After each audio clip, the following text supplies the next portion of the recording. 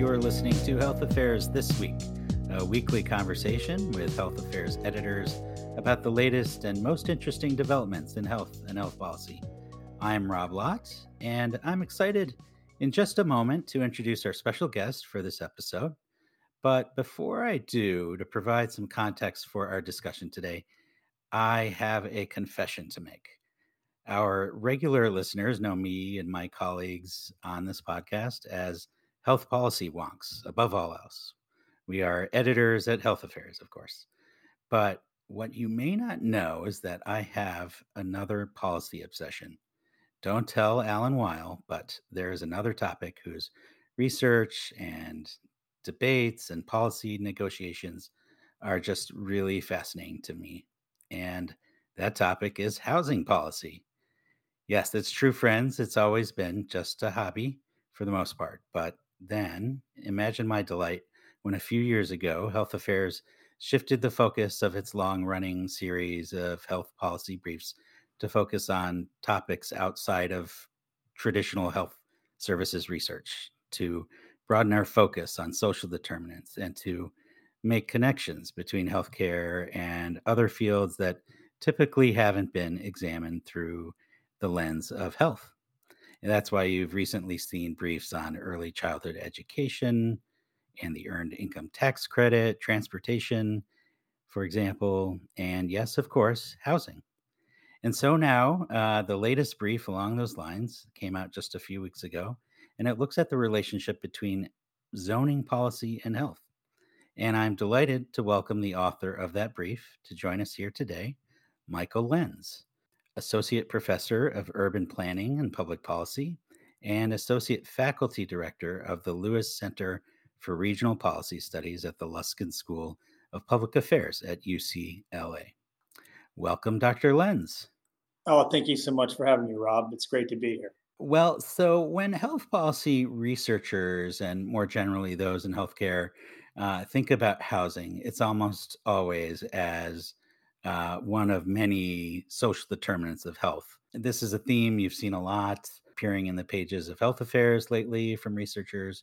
But since we're lucky here to have a bona fide housing policy expert, I thought I'd start by asking, how do you think about health in your work? I think about health, probably most commonly as a layperson does, thinking about the incredible health disparities in this country and kind of thinking about what can we do about that. Obviously, like a lot of the conversation in that area is about health insurance and federal health policy, but more specific to my work as somebody who does research on housing and teaches in urban planning and thinks about issues like segregation and kind of spatial inequality.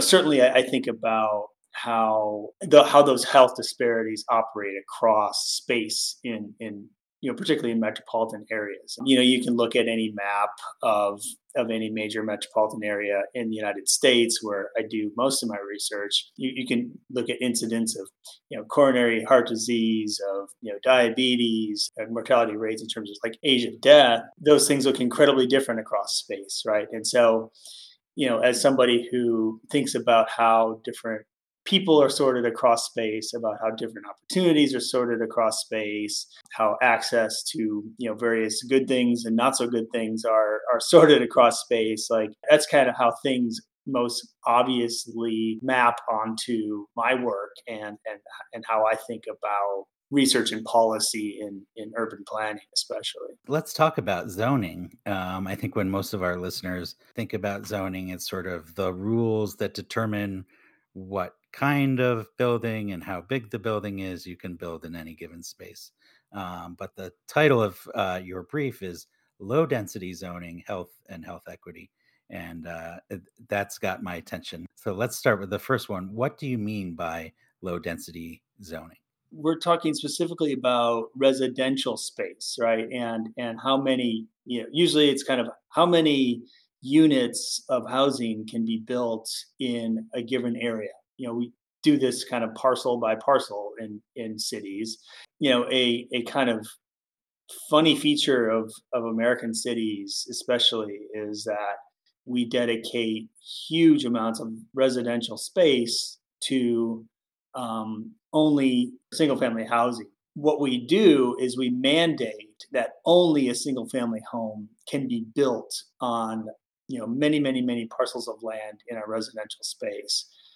I'm not somebody who can speak fully negatively against a single family home. Right now I'm living in the UK in a flat, but normally I live in the United States in Los Angeles in a single family home that I was fortunate to purchase. It's across a it's in a residential zone where only single family homes can be built, right? And so when we talk about low density zoning, the most obvious thing is how we mandate that particular structures be built on those parcels, right? There's other ways that we kind of reduce the density in places or kind of cap the density of residential spaces. But the kind of the single family home and the ubiquity of the single family home is the most general and obvious way that we do this. And a lot of times it aligns with people's preferences in cities, and a lot of times it doesn't. And that excludes the people who don't want single family housing, or more directly to my work, they can't afford single family housing, particularly in places that are in high demand. Okay, so that makes sense, but maybe say a little more about the connection between zoning and how that affects affordability, or to take it one step further, the demographics in a given neighborhood or region. Getting more to the point, low density, is at its essence, is restricting the number of housing units you can have in a place. And anything you restrict, that you make more scarce, you make it more expensive, right? If you hold demand constant, and if you say that like a certain number of people want to live in this place, and but we're only going to build we're going to build even fewer units, then we have a scarcity, right? And anything that is scarce is more expensive. There's just not enough housing units to go around in a lot of places. And this is kind of dorky economic theory, but there's also quite a lot of research that kind of connects the dots in statistically looking at these connections between regulations that limit the number of housing units that can be built in a city or in a neighborhood, and the cost of housing in those places.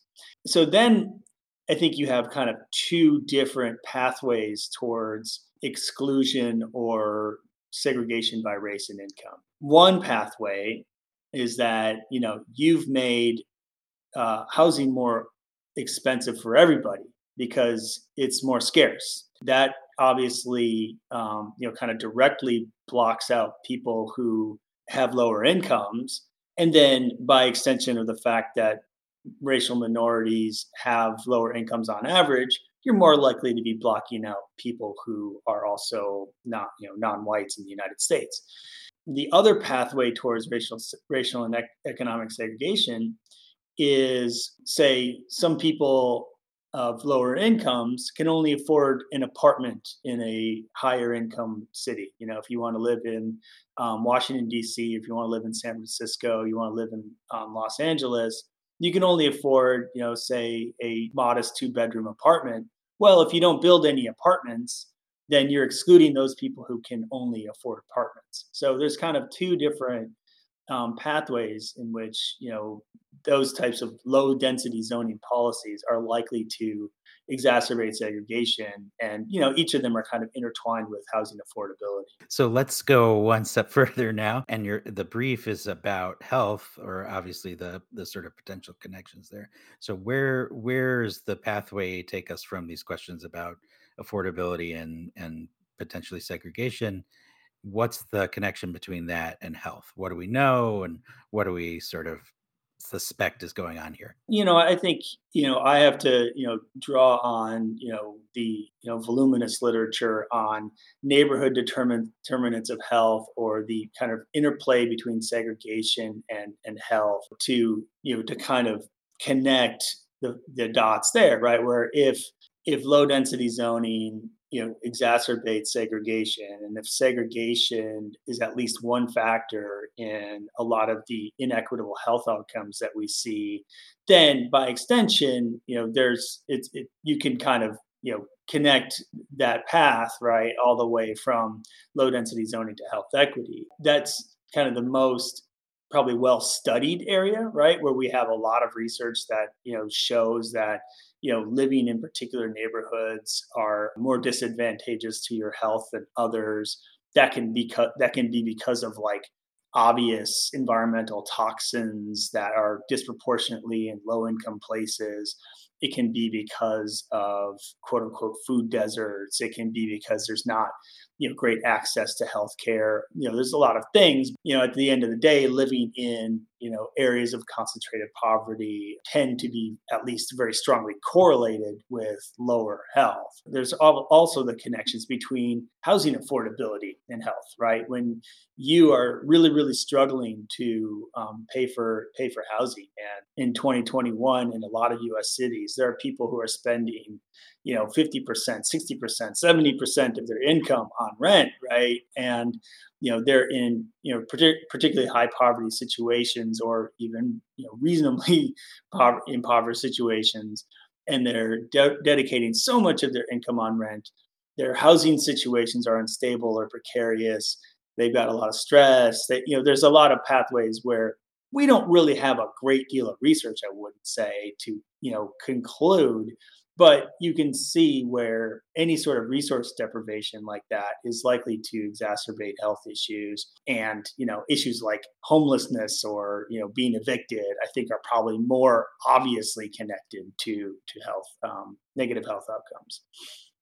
Maybe as we wrap up, you could say just a little bit about sort of where the policy landscape is in the face of some of these questions. Are there policymakers trying to address this challenge?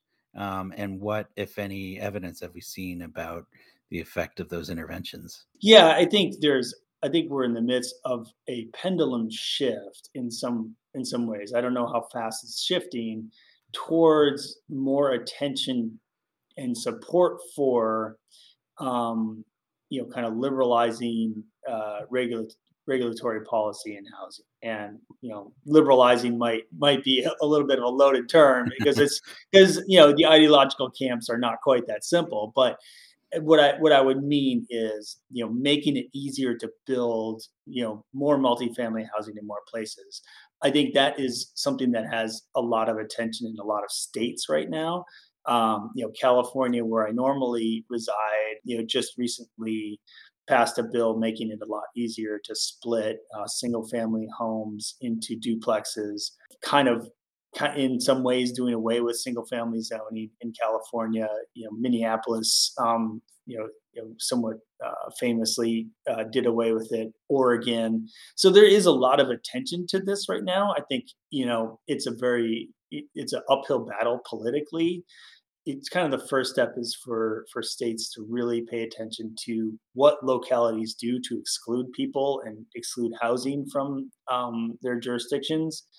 And there's a lot of momentum, but like there's a lot of entrenched interests against it, and so it's going to take some time. Great. Well, I'm so glad we were able to put out a brief on this topic, sort of at this critical moment where we're seeing a lot of shifting and a lot of momentum, as you say.